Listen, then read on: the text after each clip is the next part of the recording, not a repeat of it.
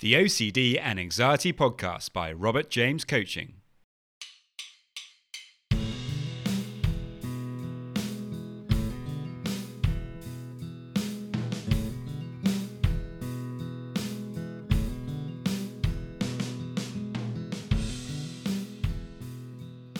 Hello and welcome to the OCD and Anxiety Podcast, where we explore how to have a more positive relationship with anxiety disorders, taking back control so that you can start living the life you choose and not the one chosen by your fears.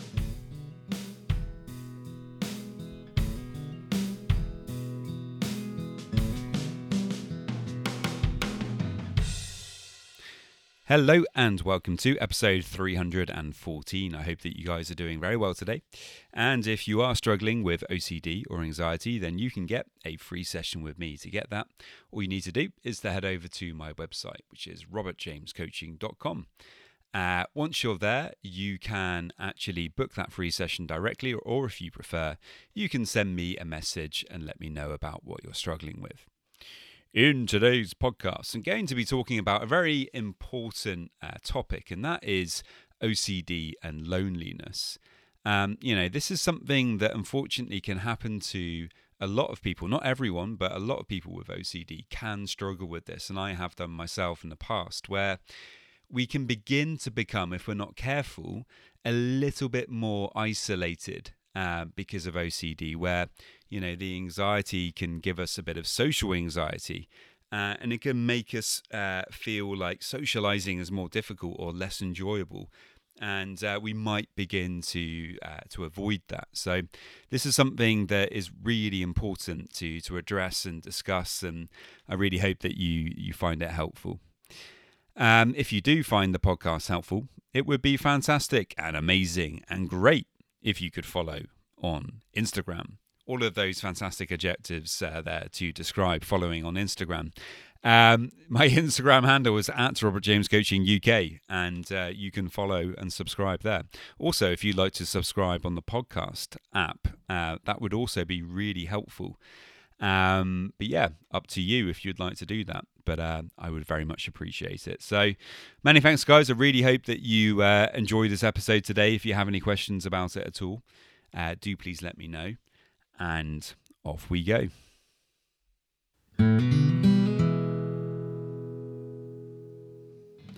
Whether self-imposed through not wanting to socialize due to OCD symptoms, or more unfortunately, something that you experience against your wishes, loneliness is a big problem affecting a lot of people with OCD. It's something that I haven't, really addressed that much before on the podcast, but that really should be talked about a lot more.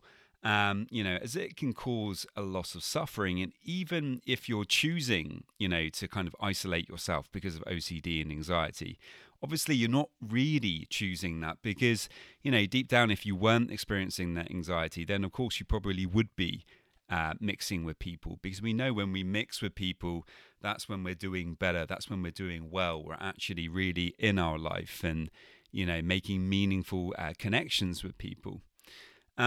It seems that a lot of people struggling with OCD almost end up becoming more socially isolated. Certainly the persistent rhythm and rhyme of obsessions and the resulting high levels of anxiety can cause people to step back a little from life. Obviously, this doesn't describe everyone with OCD, as many people are able to put a brave face on it and carry on as if things are normal. But for others, this might be more difficult. Each and every person is going to find themselves somewhere along that spectrum, and at different points in their struggle with OCD, they might find themselves being more or less sociable. Personally, for me, I often struggled in social settings and I still can on occasion. When in social situations, if my anxiety is elevated for some reason, then I might find it I might find it harder to focus my attention, to be present, to follow conversations, or even just to kind of find some basic enjoyment in it. At times, I might just prefer to not actually go out and socialize at all, to actually, remain out of sight and, rather than actually have to deal with the intensity of social situations. I'd often find myself over-analyzing each and every social interaction, looking for certainty that I was doing okay, that I was accepted and liked, hoping that people didn't pick up on my anxiety. At the height of my OCD, when I was, really struggling with panic and intense social anxiety, as well as the relentless obsessions, I remember going out to meet some people one day at a bar. On the way there, the rumination was, kind of out of control. I was really focusing on questions like who was going to be there and would they notice how anxious I was? What if they thought I was acting weird? What if I lost control and had a panic attack in front of them? And obviously, these were really uncomfortable questions, which tend to just make things worse because the more that we're thinking about them, the more stuck we get in our heads. Upon entering the bar, I felt the anxiety going up and driven by my resistance to all of that anxiety. I could just feel it kind of really spiraling out of control. The more I didn't want to experience those feelings, and the more I kind of fought with it, the worse things got. I remember being sat down at the table with a bunch of people, but being completely unable to follow the conversation around me. All I could really notice was the storm going on inside, and this was only compounded when someone turned to me to ask something. Of course, I didn't really know what to say as I had no idea what they'd been talking about because I wasn't paying attention, and I just kind of headed off to the bathroom instead. And unable to really explain myself to anybody, I kind of took the executive decision to just get out of there as soon as I could. This resulted in a reduction in that anxiety in the short term. But we know the problem with this, the problem of avoiding difficult things and particularly social situations. If we begin to avoid it because we're getting anxiety or we're experiencing panic in these situations, of course, it doesn't really help us in the long term at all. It just tends to make things worse. And, we become more isolated. We begin to become lonely on top of struggling with all these other difficult emotions as well. Being a student at that time, alcohol would occasionally help me out in these situations. But of course, again, this isn't actually dealing with anything. And when you wake up in the morning with anxiety, things can actually seem a whole lot worse.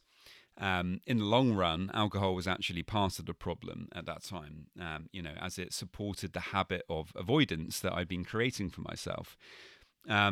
This avoidance then started to seep more and more into my social life. It's not that I didn't have friends, I did, but more that I didn't always want to see them as I was concerned to experience that panicking and anxiety in front of them. I didn't want to be judged. I didn't want people to think I was weak or that I had, that I couldn't cope. And unfortunately, I had this very low opinion of myself due to these struggles that I was having with my mental health. Of course, though, isolation, as I was just mentioning, it does make things worse. It gives us more time to ruminate on our obsessions, more time to beat ourselves up, more time to think about all the ways in which things would be better if we didn't struggle with these this kind of obsessions. Fortunately for me, I also have a kind of stubborn trait and a dogged determination to at the very least do the basics. And so I kept on, seeing people more or less. I kept on going out a little bit, despite the fact that I was really struggling with such intense anxiety at that time. I think if I had completely gone into my shell and shut off from people, though, then it would have been a much, much harder time. Sometimes I actually look back and I kind of cringe at how difficult it was. And, it's frustrating to think about all of those times. Supposedly, those university years are some of the best times of your life. But I just found it so difficult. I was struggling so much. And I have found that the older I get, the more I kind of grow into myself. And so if you're somebody who is, struggling in your early 20s and, or your mid-20s and you're finding it difficult, as hard as it is, and I know it can be very difficult, you've got to do your best to hold on, to be patient, to try to get support, to try to get help. Because you can get through these difficult times. And I think it's so important that despite the fact that we might really want to isolate ourselves, or despite the fact that maybe you've fallen out with people or that you've lost touch with people, we've really got to try to get ourselves back out there, to keep doing things that are meaningful and important to us, to keep meeting up with the people in our lives that are, important to us, because really that is what insulates us from a lot of the negative parts of OCD and anxiety. Generally speaking, and this is a big generalization, of course, socializing and still seeing people isn't going to fix your OCD on its own. But I do find that it does help us in terms of our general mental health, in terms of feeling good and sharing things with people, actually having, close relationships. It's so important to life. And if you're isolating yourself, I think, unfortunately, as I was talking about earlier, it does make some of the classic things to do with OCD a bit worse. If we have more time on our hands and more time to think about things, it's much more likely that we're going to get stuck in that OCD cycle.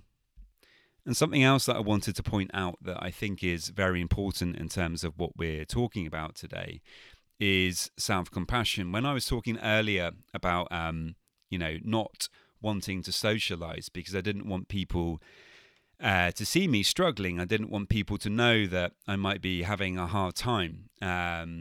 Really what that is a lack of self-compassion. I was basically just not being fair with myself, not being kind with myself, because of course you're allowed to struggle sometimes. It's okay if you're having a difficult time, if you're going through a challenging moment. If the OCD is stronger at a particular time, just because you're experiencing that, it doesn't mean that you need to isolate yourself or not see people. In fact, it probably means that you need to see people a bit more, and actually allowing yourself to be a bit vulnerable sometimes in terms of showing up and seeing your friends, despite the fact that you don't feel that great, is actually quite a compassionate thing to do. If we're just always demanding perfection from ourselves, like, any time that I see my friends or my family, I have to put on this strong face and this bravado, and I've got to turn up and I've got to be super funny. I've got to be in the moment. I've got to be connected. I've got to, have all of the witty, quick lines to make everybody laugh. Or even just, I've got to be like happy or fun. Any of these kind of things that we're demanding from ourselves, perhaps actually you're going to turn up somewhere and you're not going to be any of those things. You're just going to be a bit quiet because you're not feeling 100%. You're going to be more or less paying attention to the conversation, but you're not going to be fully in the moment. And that's okay. You don't always have to be that best version of yourself. That's us putting ourselves under this enormous pressure. Of course, if you are like that, then that's great. But what I'm saying is, if you can bring a bit more compassion to social situations and a bit more compassion to perhaps your performance in them, it will help, in terms of dealing with this. And also after social situations, that another big problem that people have is to really hyper-analyze everything that's happened after a conversation with somebody, for example, or, after a group meeting. How did I do? What were the things that you said? Was that something inappropriate that you said? Did you perhaps offend somebody accidentally? And we can get really lost in this kind of stuff. Now, of course, you don't want to be rude, you don't want to offend people, but there is a cut-off point in terms of the amount of time that you can spend checking on how you've done in that social situation. And really, you don't want to be spending too much time going over that, because of course that can become another type of obsession where you're analyzing everything that you've done in relation to a social situation. Perhaps, try to limit that to, reflecting on it in the moment. How am I doing right now? And not reflecting on it too much afterwards. But obviously, how you do that is something that you've got to figure out for yourself. But just generally speaking, not allowing yourself to ruminate on these kinds of things is, generally speaking, a really helpful approach. Anyway, guys, I think, loneliness and OCD, as I was talking about at the start, is something that we don't speak about as much as we perhaps should. And, if you do find yourself in this position, then really do try to reach out and start to meet new people perhaps, or reach out to old friends and family. You don't have to be on your own, and so it's very important that we do try to do that. Okay, guys, that is it for today. If you have any questions at all about anything that I've spoken about, do please let me know. And one quick message before I finish today. If you're interested in supporting the podcast at all, you can now sign up for Patreon for the podcast. To do that, all you need to do is follow the Patreon link in the show notes. There's different tiers there that you can sign up to, and it would be really helpful if you're interested in doing that. So many thanks, guys, and I will see you next time. Just a quick reminder that if you want to get a free session, all you need to do to get that is to head over to my website, www.robertjamescoaching.com, and there you can leave me a message and we can arrange the free session. And now just a quick reminder of my disclaimer. Any information that you view on my website, Instagram page, Facebook group, or anywhere else online, or any information that you listen to on the podcast is for informational purposes only and is not intended to be a substitute for actual medical or mental health advice from a doctor, psychologist, or any other medical or mental health professional.